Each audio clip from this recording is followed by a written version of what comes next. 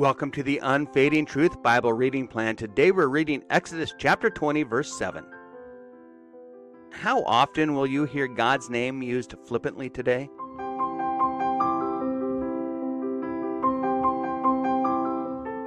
Well, we're just going to read one verse today, but we're going to read that one verse from two different versions of the Bible. It's Exodus chapter 20, verse 7, and as you hear that Exodus chapter 20, you think, oh yeah, that's from the Ten Commandments, and we're going to be looking here at this third commandment today.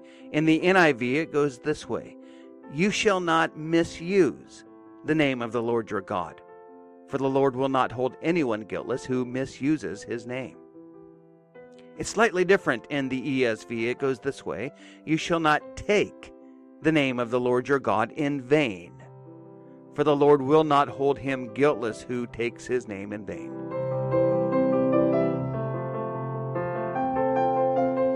Moving on to the first part of question and answer 99 here today. What is God's will for us in the third commandment? And that answer is that we neither blaspheme nor misuse the name of God by cursing. Today's summary and dig deeper post are written by Pastor Alan Salwe from American Reformed Church in Worthington, Minnesota. The third commandment directs us not to blaspheme the name of God. Depending on the translation of Scripture that you're reading, well, the wording's going to look a little bit different, as we've noticed. For example, the NIV and the NLT, that's the New Living Translation, they use those words, do not misuse the name of God in their translation. On the other hand, the ESV, that's the English Standard Version, and the old King James Version translations, translate it as speaking against taking the name of the Lord in vain. Now, the difference here in translation doesn't necessarily equate to a disagreement in the meaning of Exodus chapter 20. What both translations are doing here is just bringing out a different nuance of the Hebrew word that was originally written. Beyond the question of how to best translate this passage, there is also the challenge of determining what is meant by misusing the name of the Lord or taking the name of the Lord in vain.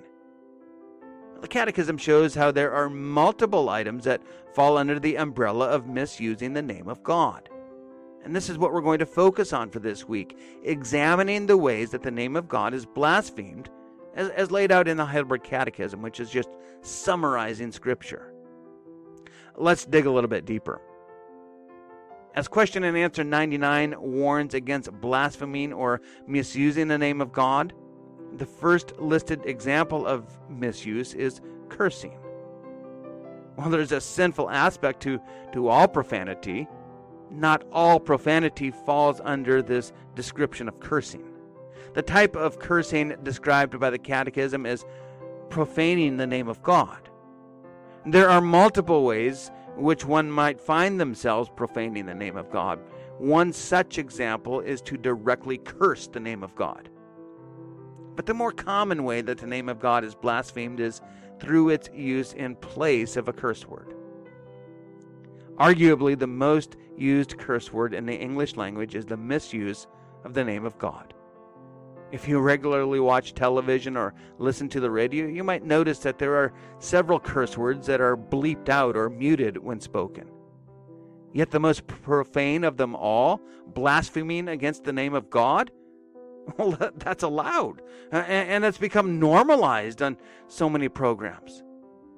But just because something is common does not mean it's okay. Misusing the name of God, including through cursing the Lord's name, that breaks the third commandment, and that's worth taking seriously. As you pray today, use the AAA prayer pattern. Begin your prayer by just acknowledging who God is. Today we'll use those first lines of Jesus' teaching us how to pray in the Lord's Prayer. Open your prayer to our Father, whose name is holy. Then align your life with God's will by praying that your mouth will only use God's name in ways that praise Him. Then you can ask God for what you need. Remember, everything else that you hear today will fade away. But the word of the Lord is unfading truth.